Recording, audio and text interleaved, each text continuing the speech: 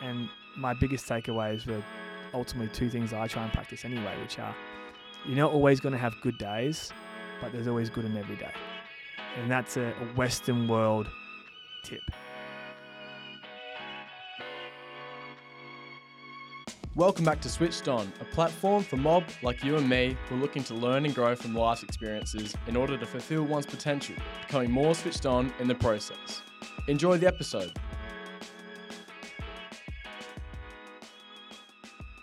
We are fired up, baby. We're back in the booth. And Brayden, every time I start the episode, Brayden just gets a good chuckle on and makes me laugh as well. But no, it's Friday again, that time of the week, potty episode week. So we had to reschedule an episode today. However, there's always something to talk about at the Happiness Coast Switched On office. So I've got Brayden and Jules with me today. And how are you going, lads? Mate, I'm good as always. I do always love your introductions, mate, as you know. But no, I'm good. I'm excited for this one. We're going to probably do it a little bit later, but happen to do it now, and it's exciting. So yeah, it's gonna be a good chat. How you, JP? Good, my man. Good, my man. I was going Good brain, to say good bro or good man when I merged them, but I'm good, man. Get used to that. There's a bit of Julianism. I love the jumper though. I'm just loving the. If you obviously can't see Brayden, but he's got a beautiful bright yellow hoodie on. Shout out to Speak and Share, Speak and creating Share. change together. Yeah, I think it's really cool. Shout out.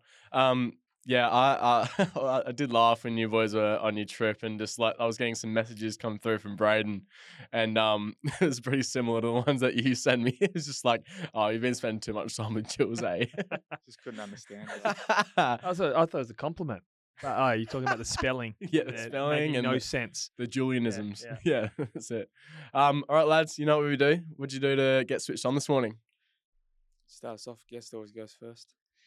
For me, did a bit of priming, so always start my day with some breath work, mate. I think it's really powerful to me to get my mind right, my power right, my intention for the day right. And one thing I was talking about with a client yesterday is that you should never open your eyes without a clear intention for your day, because if you don't have good intentions for your day, you just open your day and you end up just letting your day run you. Yeah. So always close my eyes, do some breath work, and set 3 really powerful intentions for the day. So one was being kind to myself and to others.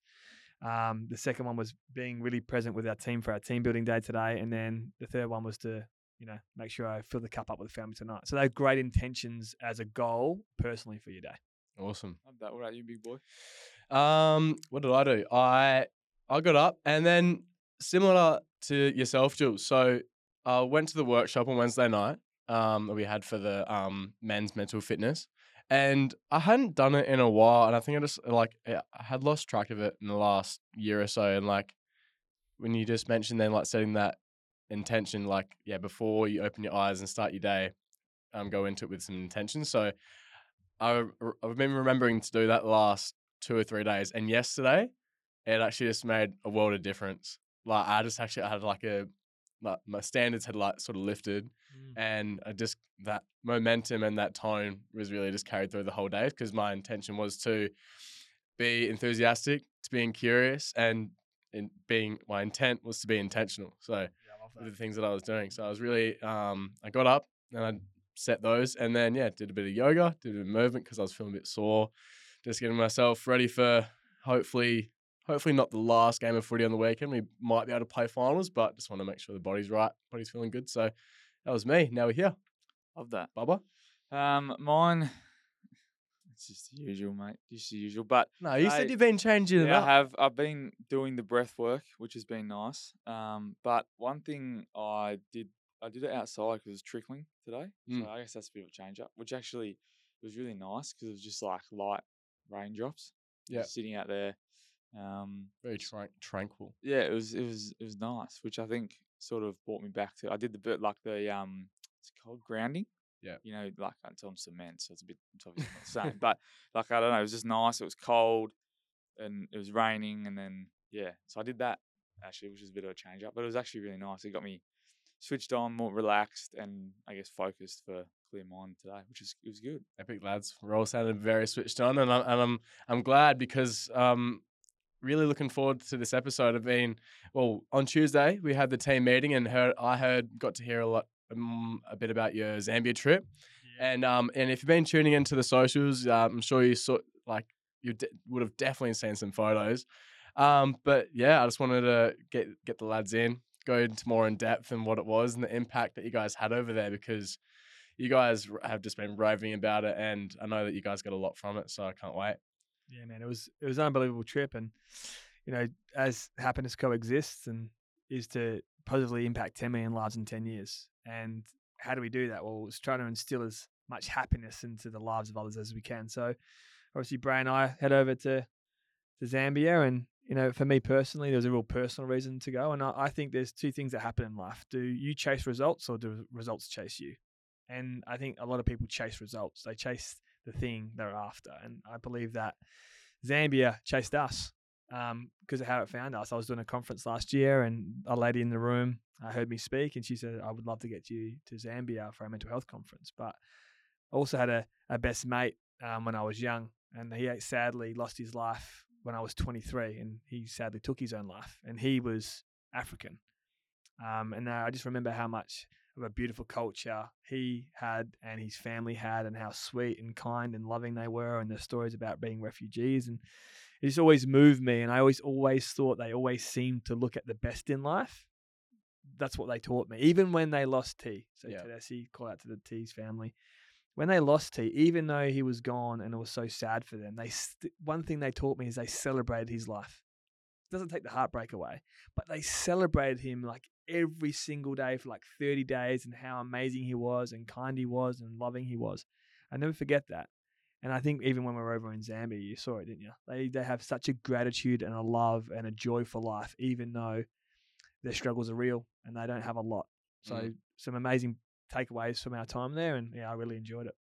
Yeah, I can double down on that. It's just been that little, I guess, the little things that they're just so grateful for, and I think that was a big takeaway for me, which we'll probably get into later, a few takeaways. But yeah, just how much love, compassion, and care they have for each other, for everyone around them, for everyone in their life, for the new people they meet. Yeah, that was big, and we're pretty lucky that we had a really good group of people that we were with, and then the two people that were on the ground showing us around. Ruth and Clive. Clive was our bodyguard, but it was just it was unreal, and they did everything for us. Trying to make our life easier, and they'd only just met us, so even little things like that was also made the trip pretty amazing experience as well. Cool. Great intro, lads. Let's jump right in. So it was the Happiness Co. Hope and Happiness Tour. Isn't that right? Absolutely. Yeah. So why Hope and Happiness? Well, starting with hope. So hope was one of the main things that we talked about a few years ago in Australia for mental health and suicide prevention in this country. So not Happiness Co., the whole of the country, the researchers, the data, the frameworks. Everyone's talking about, well, when you don't have something, you need hope. So we know this by hope. So all you need in your depths of despair is a drop of hope. Super important. So you may be struggling in your relationships. Well, you can always have hope. You might be struggling at your workplace. You can always have hope. You might be going through really tough times in your life, but you can always find hope. And I always kind of mention this, like, have you ever known someone going through chemotherapy before? Lots of people are like, yeah, I have. Well, what does that person need? Hope, because they know that they're going to struggle every day. They're going to feel average. They're going through chemo. They're losing their hair. They feel not great in themselves. They don't feel like themselves. The journey is uncertain, but you can still wake up in the morning and fight for something, which is your hope. So hope is really important, especially when you go to a country like Zambia. Often they are fighting for a better life because they currently have a life that's not the one they want. So they are fighting for a better version of it. And I think it's quite powerful. And obviously hope is part of Happiness Co's framework. And then happiness, well, what actually creates it? And most importantly, you're in control of it. And I think that's the really powerful stuff. So we're going there to remind them that hope's super important, and have a vision, a compelling vision for your life and how you can rebuild it, and can't control where you're born, what happens to you, how people treat you. But what you can do absolutely is wake up every day and make choices towards that person that you want to be. Yep. And happiness starts and ends with you. And I think that's really important. It starts with your intentions. It starts with your feelings. It starts with your thoughts, and it ends in your behavior. I think a lot of people think happiness starts in your behavior. It doesn't. It ends there. It starts in how you feel about yourself and your life. It starts in how you think about yourself and your life. And it ends with the decision that you decide to make to move your life forward or backwards. Yep. So it's that bottom up. Absolutely. Yeah. Yeah. You wanted to say something, Bray? No, I was just going to touch on completely different. When you talked about the chemotherapy side of things, which is going to be really weird for me to touch on, but the hope and happiness. Before we left, I got some pretty bad news about a mate that has got cancer and he's gonna have to go through this. And I actually asked him because he was playing the carnival football, and I said, mate, like, how you feeling about it? He goes, mate, I'm hopeful, and if I stay hopeful, then I'll stay happy, because there's going to be little things amongst the journey that'll set me back, but there's also going to be little things little challenges that I'll get over, I'll overcome, and then I'll be able to, I think he messaged me the other day, he's mixed with the physio and he might be able to start running and stuff again soon. So, these little things, he's like, I just got to hold out my hope. And if I can hold out my hope, that'll contribute to, my day-to-day happiness, because it's going to be a downtime. So when you just mentioned that, it's like, it's pretty true, right? So, that's what I love about it, though, because one thing I absolutely know about the world, mate, is pain is universal, no matter where you go. Yeah. And do you know what? Mental health doesn't discriminate by race, color, gender, belief system, religion. It does not discriminate. It affects every single person at different times in their life. But it's also universal? Hope. Yeah. And how do you combat? What's the antidote? So if you had a headache, well, people would say the antidote's maybe some Panadol. Or if you had a sore back, maybe your antidote's going to the physio. Like, there's always an antidote to a pain point. But what is the antidote to pain? Well, the only way out of it is through it. That's the key. So the only way to get out of your challenge is to be brave enough to walk through them. But hope is the antidote, which is that I am hopeful as I take these steps through this uncertainty. On the other side of this dark cloud that I'm feeling, there's some sunshine and some good times. Because if you run from the storm will always chase you. Yeah. And it'll always catch up. But if you're brave enough to turn around and run through the storm, it will pass. And then even being able to bring those two big pillars that are important to us, but to a place like that, could you see the amount of value that they got out of it in it being hope and happiness? Oh, enormous. And one thing, I'm sure Brayden has his own views on this, but what was so electrifying for me and so deeply moving for me was their want and their eagerness to learn. So Oprah said this, money won't change the world, but education will. Yeah. And, she's got incredible ties to African countries and what she does there to support them. She's like, don't just keep throwing money at things, because you keep throwing money at things all the time. Things don't change. It's just money. But she's like, you got to educate people. Yeah. And one thing they have done really well, and I don't know the stats directly, so I don't want to get them wrong, but one thing they have done a great job in is ultimately eradicating AIDS with young people and HIV by education. Think about how big the AIDS pandemic was. It was such a big problem for African nations, and by education, getting it into schools, talking about it at universities, breaking down the shame and stigma, because that's a big one, shame and stigma, you can stop the spread. And they've done such a good job at doing that. So I have such high hopes that they can educate themselves to what mental health is and how they can overcome it. Yeah, 100%. And mine was probably the education, but the want in the university when the first day we were there. I guess that was big for me, big eye opening, and the want to learn, the want to know, the questions, the way that opened up. I think we could have been there all day, and they would have liked some of the stories we would have got told, we would have heard. I think that was and that was day one. So I think that sort of set the tour up, really, didn't it? It did, mate. And sadly, they had lost a classmate to suicide in the last, 30 days or so, and they were grieving, and same thing that anyone goes through when you lose someone to suicide. It's just like, could I have noticed? Should I have said something? Yeah. Why didn't I notice? That guilt that you have for someone who ends their life, because you're like, I spent all this time with them, and I either did notice and I didn't say anything, or I didn't notice and they were struggling in silence. And that can be really hard for young people to I mean, you process. say sadly, but what about a time for you both to be there and be able to provide what you both do best? So yeah, it was cool. And, they had so many questions, didn't they? They had really great levels of understanding of mental health, which I thought which was awesome. They understand it's a big problem. They understand it's killing their friends. They understand that it's taking away their joy and their happiness, because you don't have to just end your life by suicide to live a miserable life. You can live your whole life miserable. You can live your whole life unhappy. And they had such great questions. I remember one young girl asked us about, I just look at myself in the mirror and I hate what I see.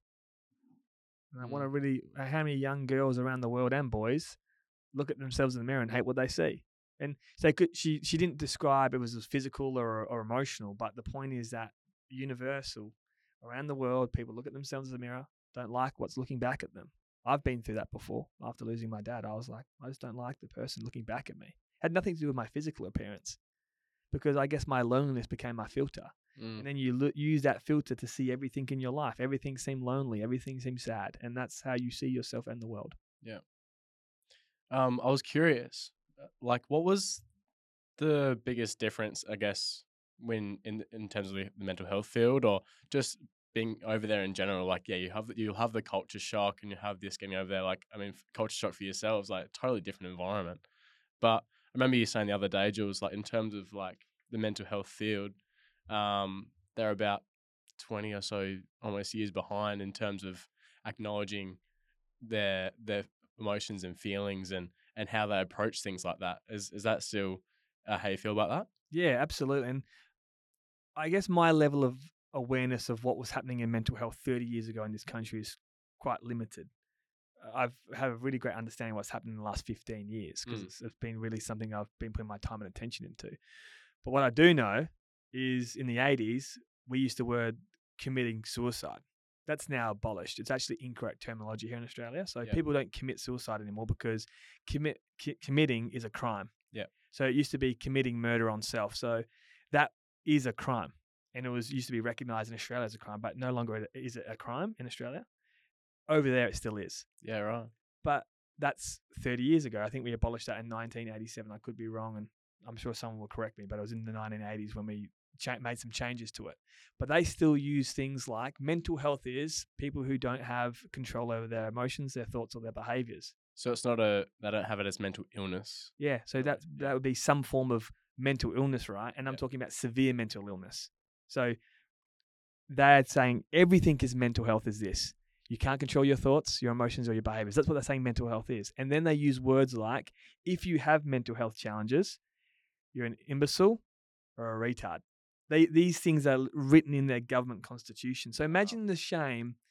And even in Australia, we don't want to use the word retard because it's offensive. But over there, they're like, well, if you've got mental health, you're an imbecile or a retard. No one's coming out and saying I'm struggling with my mental health in Zambia if they think people are going to label them a retard. So that's how far back they are. Yeah. But you know what? We've changed it. They'll change it. And they will hopefully start to break down this shame and stigma around these words that we use. Yeah. Because words have power. Absolutely, words have power. So if you feel that you are labeled something that makes you less than, why would you ever admit that you're struggling with it? Yeah.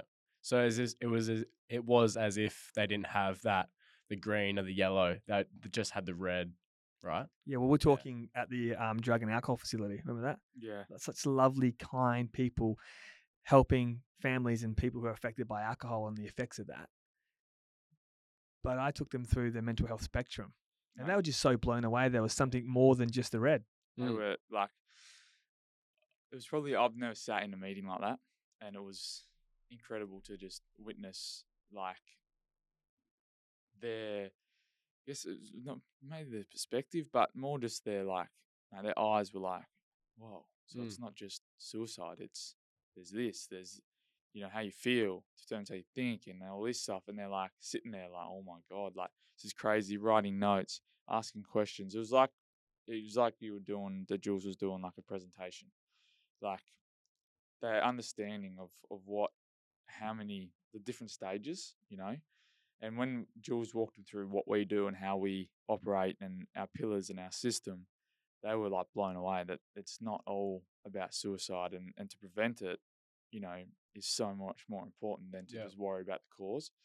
And I think that, like, just sitting in that and seeing that's how far behind, like you said, that other people are, like, and other countries are. So it's sort of, I guess, got me imagining what other countries are like, where everyone else sits on their, scale, because like you said earlier, it doesn't discriminate, right? There's mental health challenges everywhere. Yeah. And it's not just, it can be mental, physical, emotional, spiritual, whatever it might be for you, but how it's broadcast, it's so different, right? And how it's determined, and I think that's probably a big thing that we sort of broke down in that meeting, but also at the conference as well, because even at the conference, a lot of it was, information, stats, details, where Jules did his thing, and it was all about preemptive and the way you feel about yourself and the choices you make, right? And he brought energy to that, which he'll probably talk about later on. But just the difference in, they were so driven by, there was all stats and this is how it's changed, which is awesome. But it was all in the red. Right? There was nothing in the green. And how do I develop my self-esteem? How do I develop optimism, resilience, right?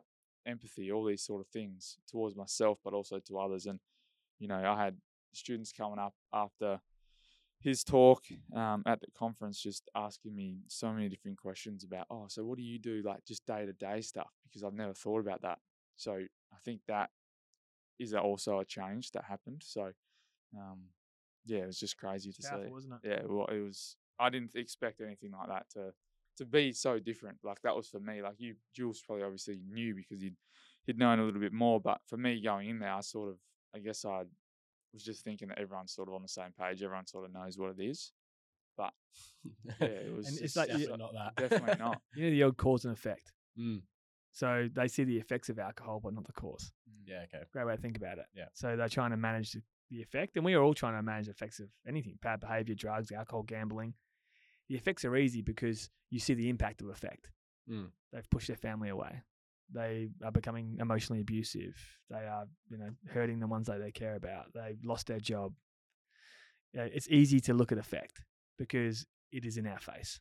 Some people can hide effect for a while because they are pretty good at, pretending they're okay when they're not. But generally, people start to break and fall apart. So effect is obvious because we can see the impacts of that, but we never look at the cause.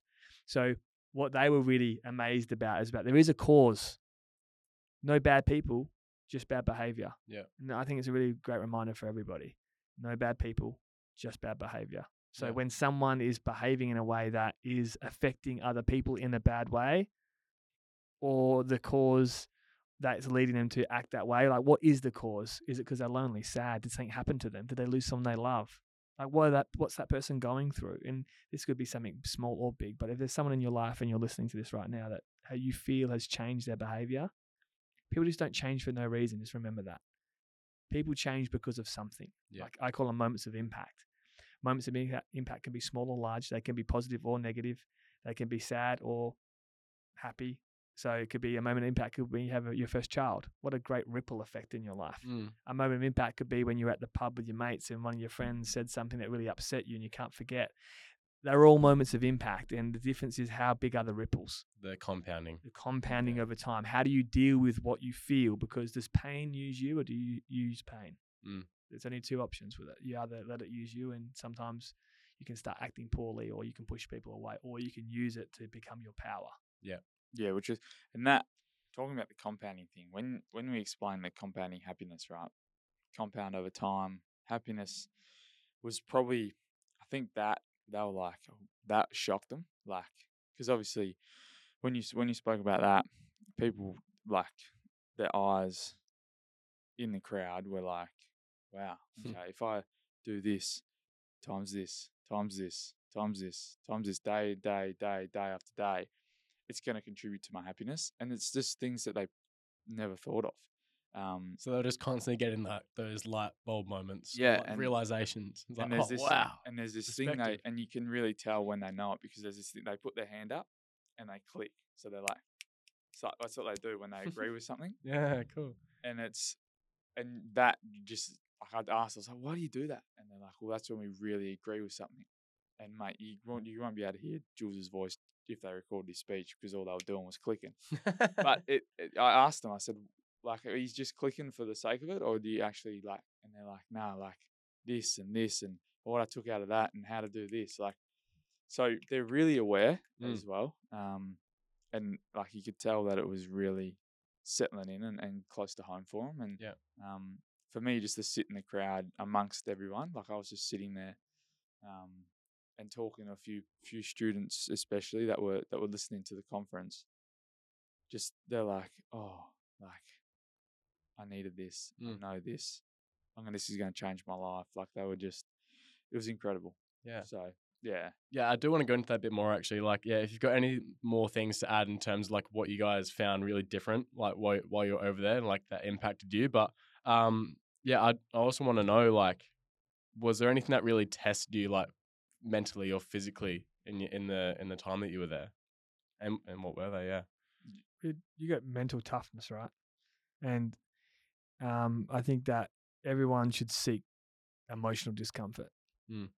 So if you don't seek discomfort, discomfort will seek you. Yeah. And the problem is when discomfort comes, we're not often not prepared for it. Don't know how to deal with it, so we don't like how it makes us feel, so we run from it. So the more you are, this is we talked about the cold shower thing, right? It has nothing to do with the cold shower other than it creates discomfort. It has nothing to do with getting up early and dragging yourself out of bed. The actual action is irrelevant. It is that I don't feel like getting up this morning and you still do it. Yeah. I don't like being freezing cold in the morning to start my day, but I do it. It is I am seeking discomfort and showing myself that I'm in control of my life and my choices. Yeah. So we actively sought discomfort. And what do we mean by that? Well, this may sound strange, but generally when we travel around Australia, all I do, you know, normally stay in a 4.5, 5-star hotel just because you're away for work and you want to have a nice place to sleep, right? And over there we said, let's make sure we do it differently. Let's do it in a way that's more difficult that would bring some discomfort. So the shower, Sort of like live in like an apartment like locals. Yeah. Like they do. Yeah, absolutely. And there was like the running water was No not pressure. great. The toilet hardly worked. The internet went off all the time.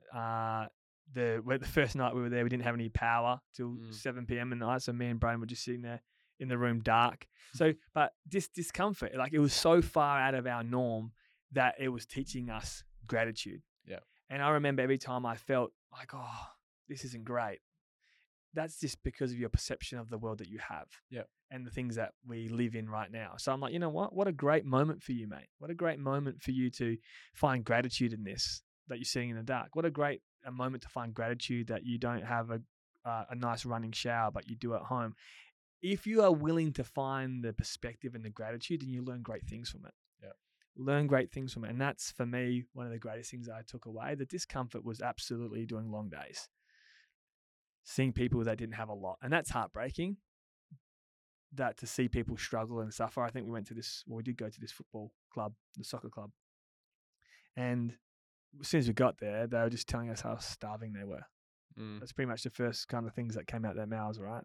Oh, we're so hungry. Do you have any food? We're starving. And you could see they were so hungry. And it's like, we just don't live in a world when we're begging people on the street in WA for food because we're hungry. Well, some people might, but generally most people aren't. So it was really jarring for us. Yeah. Because you feel like, wow, I wish I could help all of these kids and give them all food and give them all shelter, but you can't. So that's quite often discomfort. For me, I find discomfort in feeling like people are suffering and I can't make the pain go away. That's always been a thing for me. I want to help, but I can't.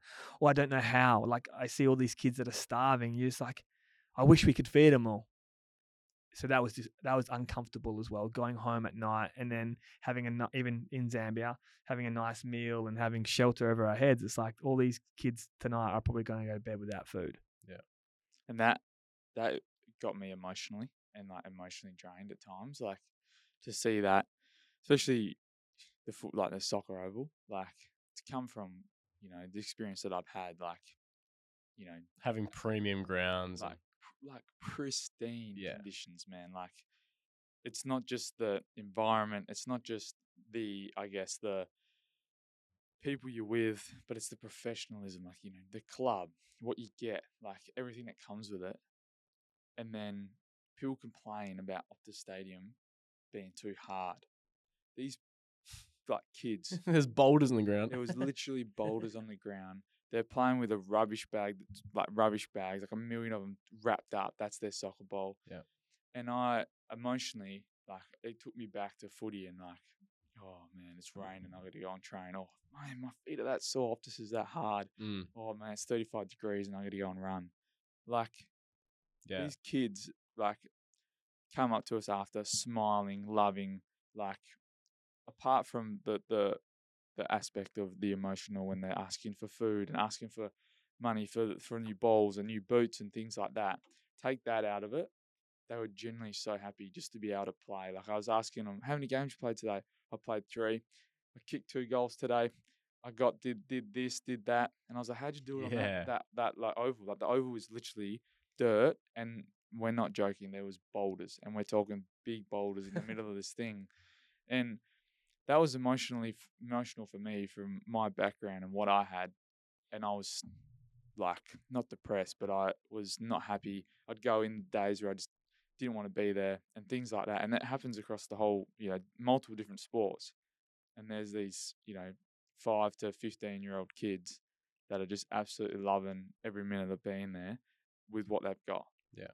And I think that put into perspective of just how lucky we really are to have what we have, but how much we take that for granted. And when Jules touched on the gratitude part of it, it's being like, it is literally being, I know it's a big thing having a big stadium and it's not a little thing, but for me, that was really emotional. And there was other things that were obviously really emotional, but that tied home to me, and that was also the first day. So I was like, well, this is going to be a pretty emotional trip if this is what it is. And balancing that at times was tough, and I leant on Jules a bit, but I think other than what you touched on before, that was probably one of the biggest things that I went through, because I didn't think it was going to be as emotional as what it was. Yeah. For me. Yeah. Lads, thanks for sharing that. I mean, as heavy as it is, like, I love that insight. And I hope the listeners do as well, because there's so much to gather from that. And like, only from what you're telling me right now, like I'm painting the picture in my head, and it's just very heartwarming, and from the work that you're doing. And I sort of want to make it a bit more the episode a bit more positive, because like it has been a bit heavy, but I'm curious as well, like what was one of the highlights, what's the best memory that you had, like that made you really happy and just grateful I'm for gonna being touch there. on a couple. So my off the back of what we just sort of talked about education and perspective and gratitude and that. So we'd go for a walk in the mornings, right? Because it was just like, it was beautiful, like the weather was beautiful. We'd get up, we'd go for a walk or whatever. And I remember I went for a walk one morning, and you just, because they split school up, it's like 6:30 to 12, 12:30 to 6 roughly, right? All the young kids go to school in the morning. So you just walk, and they just walk, man. Like it's everywhere, because like some can't afford transport, public transport, whatever it might be. So we're just walking, and there's these group of kids about 7, 8 years old. Like there's 3 or 4 of them, and they're like playing, having fun, like teasing each other, like all this. And then I can't remember what the word is for white male, but they say it to you, and they laugh and they have fun. And I was like, "Hey guys, how are you?" And they're like, "Good." And I'm like, "Why are you so happy?" And they're like, "Oh, I'm with my friends and I'm on my way to school." And I was like, "Does school make you happy?" And they're like, "Yeah." And I was like, "Why does school make you happy?" And this literally, mate, put everything in my life into like perspective. I was like, "This is," and this one 8-year-old goes, "If I go to school, I get a good education, and then I can help my family, and hopefully we can get out of where we live." Wow. And I just like, I asked after, I was like, "How old are you?" "Yeah, 8 years old." And it hit me, and I was just like, at 8 years old, there's no way I was thinking that. In year 12, I was like, "My God, I hate school," right? Like, I'm gonna pick on my sister here, right?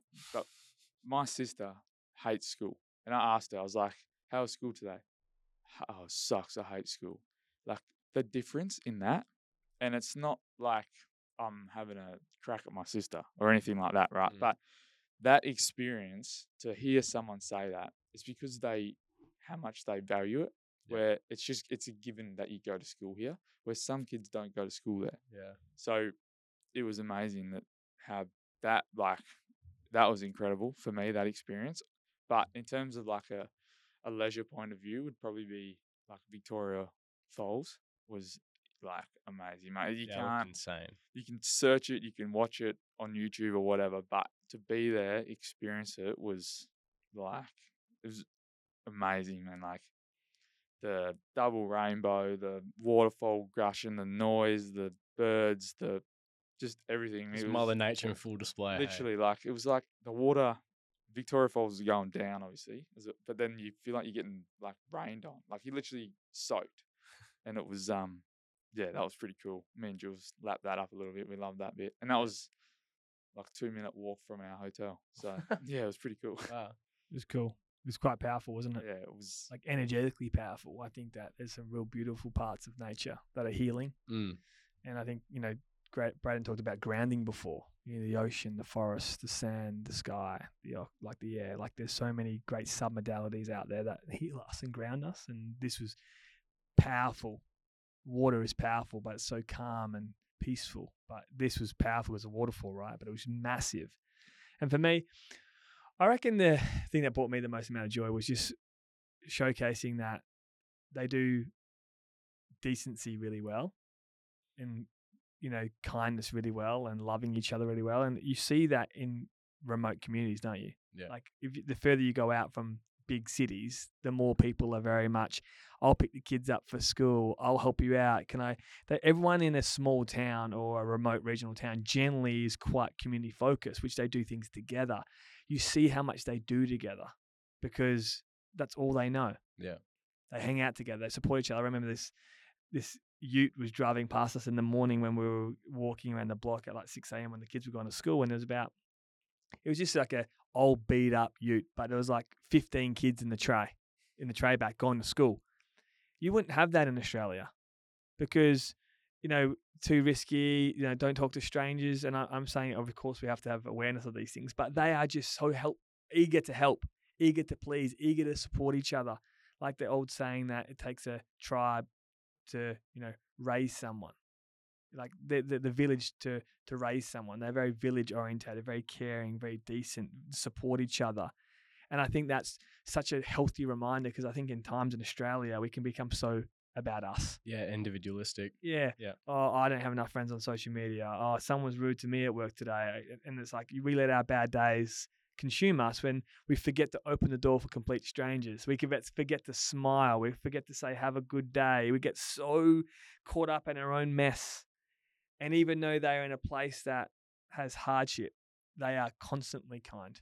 Yep. And they are smiling. And I feel like they're smiling all the time, weren't they? It was like they were smiling at everything. And I'm like, we think people are crazy in Australia. They smile for more than 5 seconds. You're like, what's wrong with Tom? He's smiling for 2 hours. Like they were just like smiling. And I'm like, wow, it's so infectious smiling. Yeah. And I just haven't been in the community for that long of time when people are just happy to see you. They smile at you and they make you feel like you're $1,000,000. I guess the lesson in this is how you look at people without even saying anything at all and how you see them makes people feel seen. Yeah. They made me feel seen even though they never said anything. And in Australia, Perth, Melbourne, Sydney, wherever you are listening to this, just how you look at people matters. And if you look at people like they matter, they'll feel like they do. Because everyone does matter. And I think sometimes we just get so caught up in our own stuff and we forget to look up and smile and say, have a good day and little things like that. And the waterfall was pretty powerful as well. So that's was beautiful, Jules. So in a way, as much as both of you were able to provide that, they inspired you and provided you with that feeling. Oh, man. Yeah, that's special. It's hard to quantify what it did and what it made me feel. But I don't know. I guess people could say in my career, I get seen a lot. But what is being seen if it's not deeply intentional? So, yeah, I speak on stages all the time and there's thousands of people in the audience. And they may hear me and my content, but they're not really there to see me deeply. And I think over there, does that make sense? Yeah. When I was walking out, they were like just so deeply invested in looking at us that it made us feel seen. It was just a different experience and I loved it. It was nice to feel like these kids that are like 5, 6, 7 have the ability to look at someone and make their day. I think that's I'm not even talking about, I didn't even say anything. To look at someone and make their day, that should be able to bottle that superpower up and give it to the world. And do you know the only one thing they did that made it possible was looking at you and smiling. Like, that's it. Like, I think we can all agree that you can look at someone and smile, and it's pretty profound, but we don't. So that was the lesson, that was the takeaway, and that was the joy. That just reminded me we went to this local, well, we called it our local coffee shop Yeah. called Meraki, and there was this one waiter there called Mackie, and that was like we went there the first day. You know when you go to a cafe and the only person I've ever seen be able to do this is Brody from downstairs, right? But you go to a cafe, you order what you order. We all ordered, right? And next day we went there 3 days in a row. But the next day he goes, "Hey boss, Yeah. same seat, same order. You want the coffee? You want this? You want that?" Then we're like, "Yep." Like, how do you remember that? And then he was just having a genuine conversation, but straight away, like, I think it was that listening, that like just the way that they were like, "Wow, they've come back. They're grateful." And then like, I went up to grab a bottle of water, and the manager came out. He goes, "This is your third day here. Thank you so much." Like all this stuff, and like they're just so like their smile, their gratitude, like the way they made us feel, man, is like Jules said, was incredible. Like we're the kings of Zambia, man. It was just like incredible, and that was even with Ruth and Clive, who we were with. Like, so they were two people. Clive, they were two people that look after us, and what they did for us took like we'd be like, "Oh, you know, can we do this? Can we go here? You know, can we do that?" And they're like, "Yep, yep, yep, yep," straight away. Like they did everything for us, um, and that just showed that generosity, that care, that love for other people. And I think that puts into perspective of sometimes we take, you know, our relationships with our parents, our friends, our family for granted. And that was another takeaway that I took. And I guess spending a lot more time in deep conversation with Jules as well was probably something that you don't really get to do with your boss. Yeah. Like I took that moment, and I know that's away from what we're there for, but I think that really was a massive positive for me as well. Which I could obviously go on for days to talk about that, but yeah. No, cheers, lads. That's awesome, eh? I will continue down that avenue kind of thing. So, like, I mean, you kind of mentioned it, like, takeaways, and I'll talk about this later. But just quickly, if you can give me your top 3 takeaways, you can talk about it if you like, but just like in the short form of what you even just shared, but like in terms of like 1, 2, and 3 kind of thing. Yeah, I think that what people might think, well, what did you learn in Africa, or how does that apply here? Because sometimes people are environmentally focused, which is, well, I'm in Australia in Perth, and I don't. Yeah, I appreciate what happens in Africa.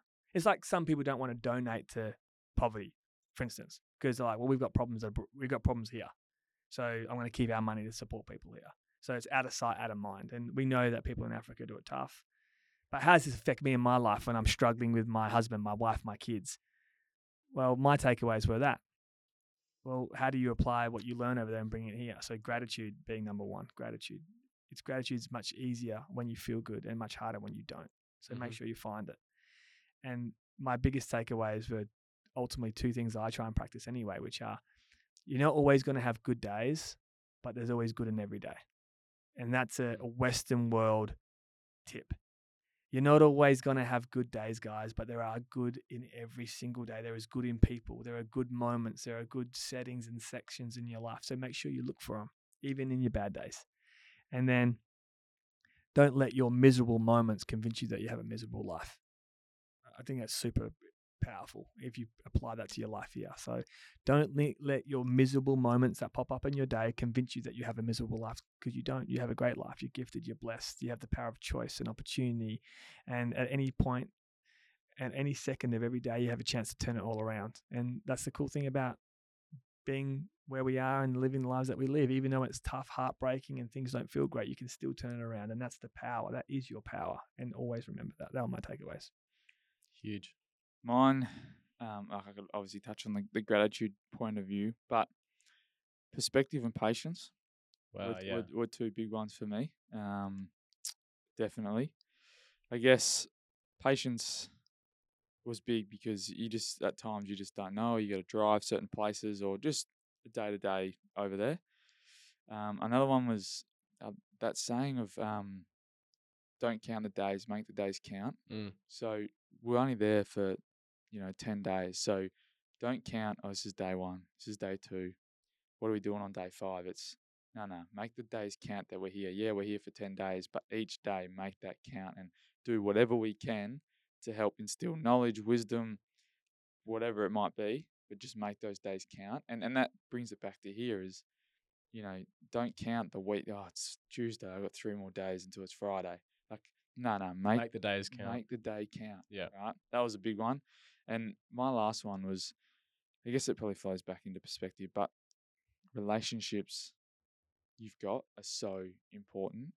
Those key ones, like, when we went to the orphanage and I got to talk to them, and you talk to them after, and they're like, this is my family now. It's like, well, man, I got my dad, I got my mum. Like, some people see it a bit different to how I see it, but I've got my mum and dad split up right when I was young, so I've got 2 sides, and it's just made a huge, like a bigger family. Like, I've got my stepmom's side of the family, I got my stepdad's side of the family, I got mum's side, I got dad's side, right?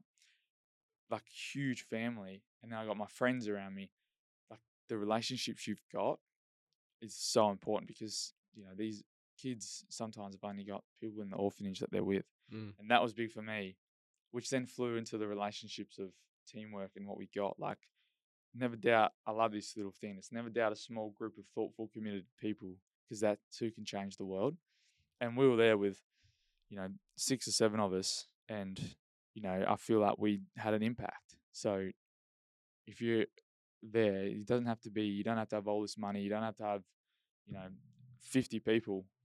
A small group can make an impact if they care, they're committed, and they're thoughtful. We always love the saying, it's not a lack of resources, it's a lack of resourcefulness. So, no, I love that. I love that, lads. And at the conference, one quick other thing, Tom, at the conference, I never heard this saying before, and I'm a big one-liner motivational quote. At least once conversation. Oh, I love them. I live by them. Every team meeting, bumper sticker. It's like bumper sticker. Yeah, I just love them because to me they're anchor points.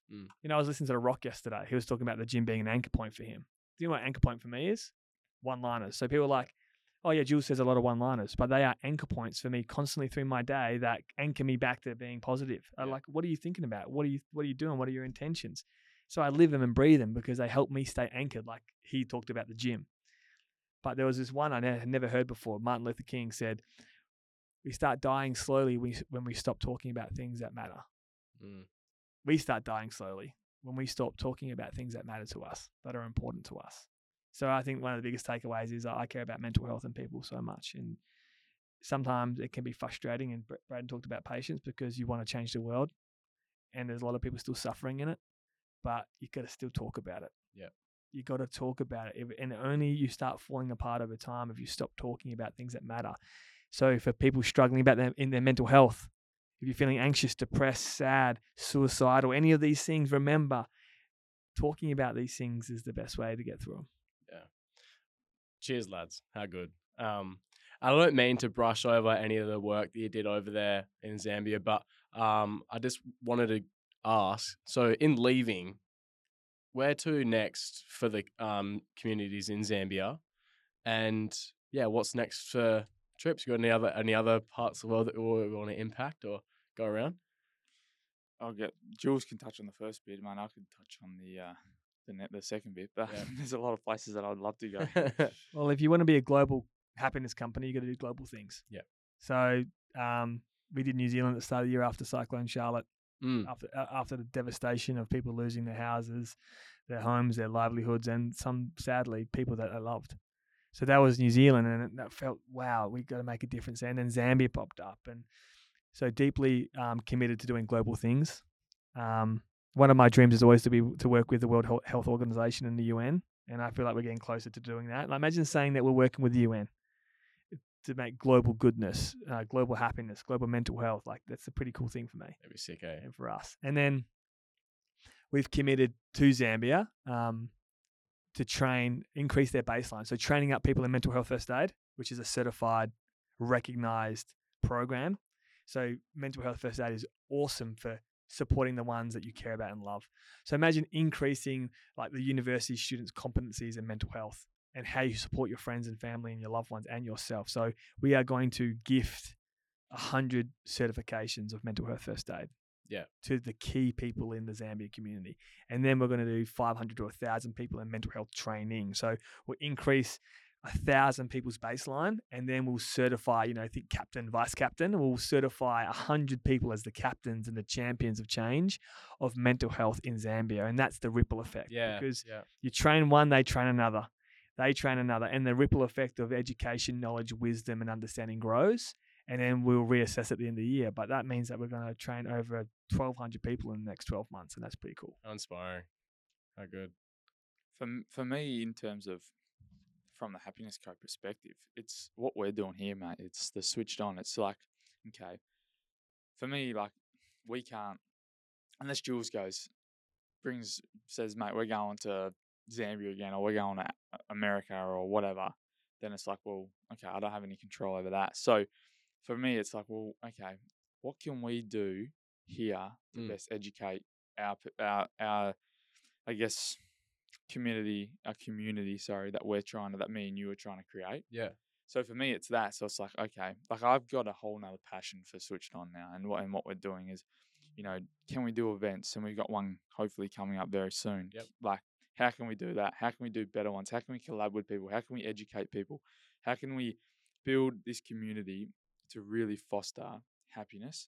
And that's what I've taken away is, okay, this is what I've learned from over there. This is what they're struggling with. This is what they need.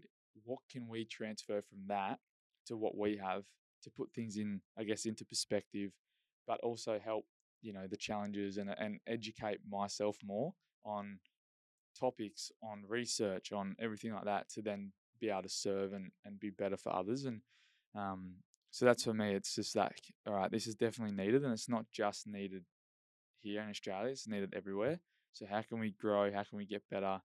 And how can we implement what we want to do here and Switched On here first and kill that, so then we can take that when we go and travel and do other work. So that's a big thing for me. Mate, you took the words right out of my mouth, eh? That was actually, I was going to touch on that.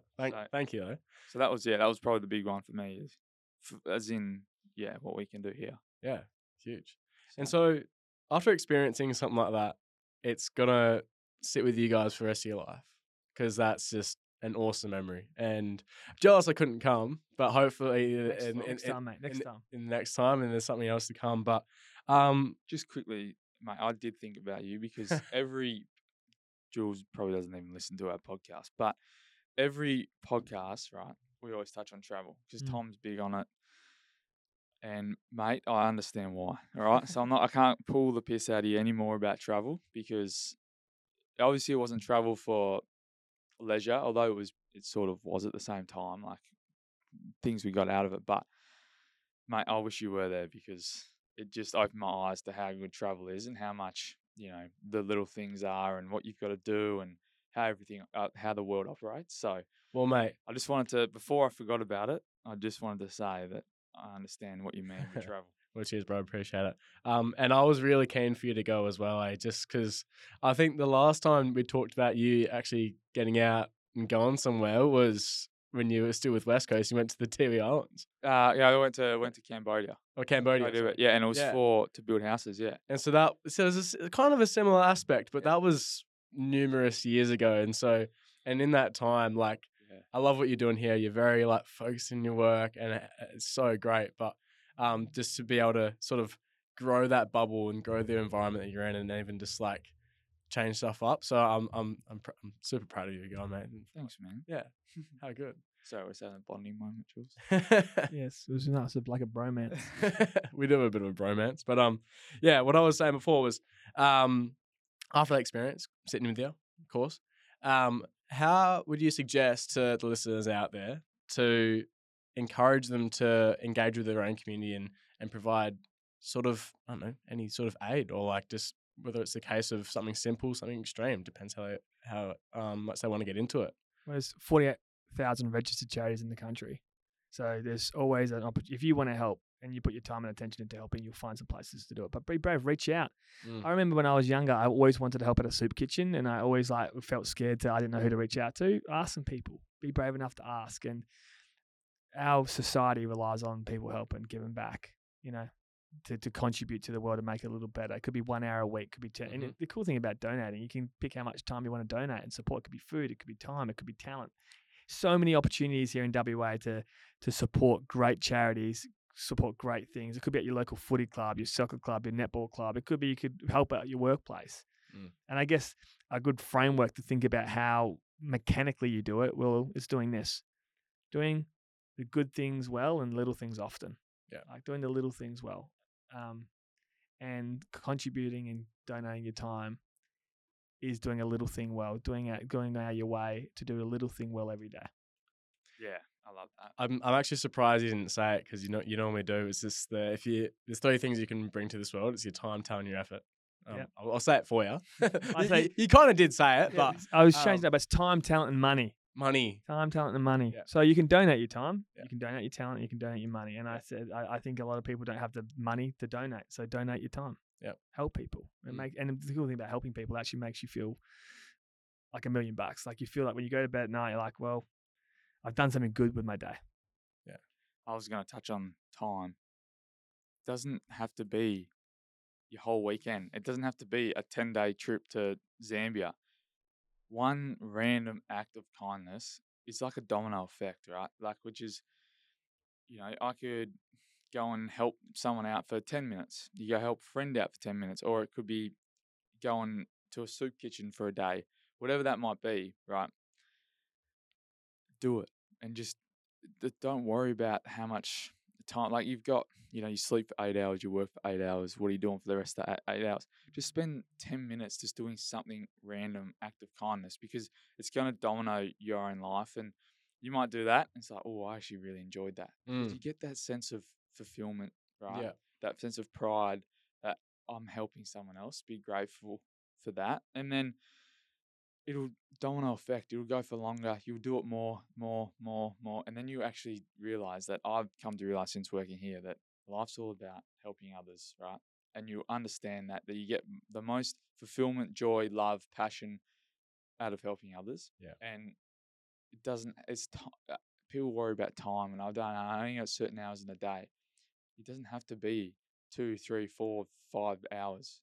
Just a little bit, like I said, that 10 minutes, 15 minutes, 20 minutes, whatever it might be. I think that's cool. And then it'll flow on, like Jules said. There's so many different charities out there that you can donate your time to. You can have a footy day. You can have a music day. You can have like a fundraising day, whatever it might be, right? There's all these little things, but just start. It's like the habits, right? Just start small, and then you understand how much you love it, right? So, yeah, it's probably a couple. Wise words, lads. Hope the listeners take something with that and really, go out and do something with it, because it's really powerful. But I've loved this conversation, lads. It's always really good to sort of jump in your shoes and paint the picture a bit more. What's the word? I guess colourful in my head about what the whole trip was. I see photos, and you can see all the photos still up on the Happiness Coast socials, switched on socials as well.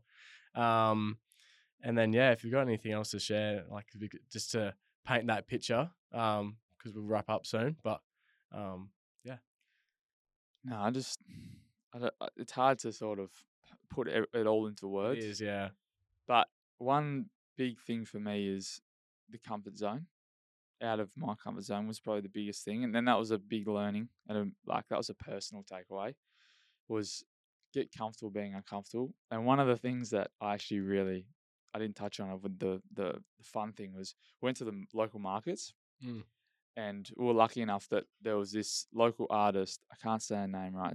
It's Faceticia or something like that. Anyway, she's on Spotify. She just launched her new, and we were there luckily at the same time. And she's like singing, filming her what's the thing called that goes with the song? The film is a film Music video? Yeah, whatever that is. Yep. And she was filming it, and they were filming the dancers. And mate, we were lucky enough to be there at the same time. We just went in. We're in this like little village where she's filming, and we just started dancing. Like, it was just that, like, that experience was just like, so I would never just. There is a video of that. There is a video. I have seen that. Yeah, Yeah. so that'll we'll probably post that or something. But that experience was just like getting comfortable, being uncomfortable, like just dancing, just having fun, like embracing the moment. And I think that was a big takeaway for me, just to, keep getting comfortable being uncomfortable. Yeah. And then I got to, spend time with Jules, and I actually deep down actually understand how much hair product he actually uses. It's a fair bit. It's a fair bit. And hairspray. Hairspray. What about the hairspray? Man, I could talk about this trip for days on end, but it was, it was so much fun. It was. No. Good chapter. Good chapter in our lives. Yeah, it's an important thing, man. And to be part of Happiness Co and see that impact that you guys being able to have 30 hours away.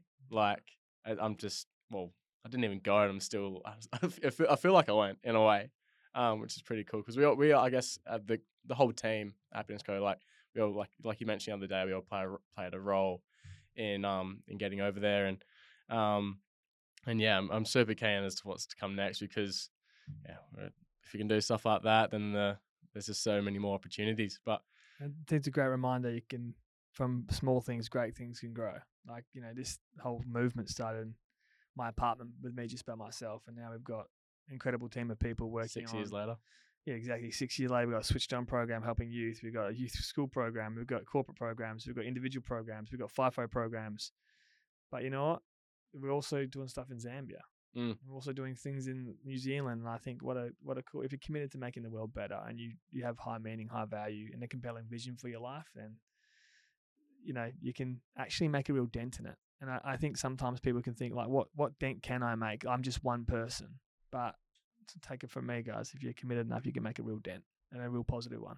It's just the start, eh? Cool.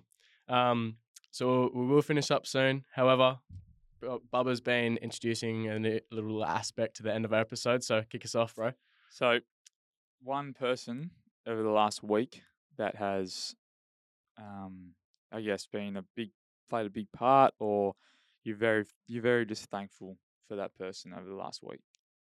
I'm going to go with thankful for the boys from Wine Wednesday. So we went to Wednesday night, and I'm not the most sociable person. Maybe people probably don't know this about me. I socialize very much inside the world of my life, which is running my businesses and the close people I have around me. So I don't really get out a lot, and I have this new thing, Wine Wednesday, and we go out with these boys, and they're all different lads, and I get to learn about all these different people doing great things. So I'm grateful for all of them collectively, all 9, because 9 new conversations, 9 completely different backgrounds, and I really enjoyed it because I feel it allows me to take my mind off the things I've been normally thinking about. So I'm grateful for a collective group of men.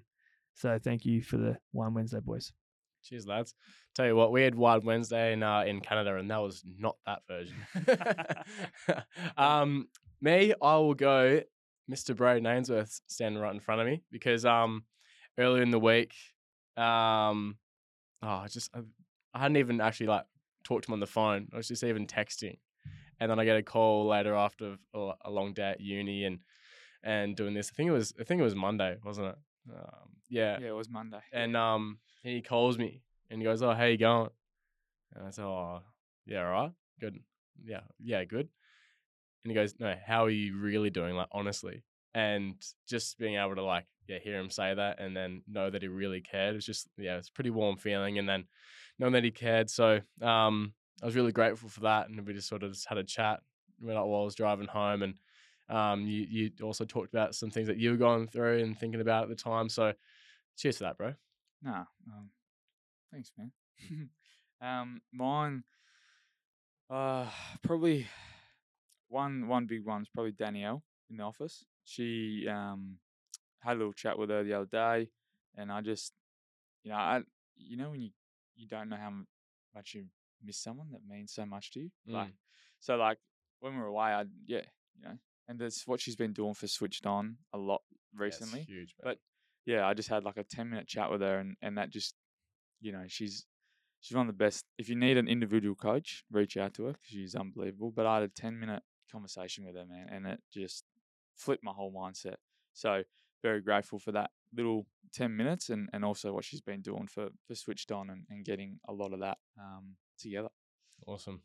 Well, lads, thank you for the last hour. Didn't actually think I was going to go this long, but it was just so much value, and you gave me a lot. Hopefully you gave the listeners a lot as well to work with and think about and try to paint the bigger picture in that perspective. So, until next time, Jules, it's actually really, really good to get you back in the booth because it's been a while. I think we've only done one other episode with you on the Switched On podcast, but hopefully there's a few more to come.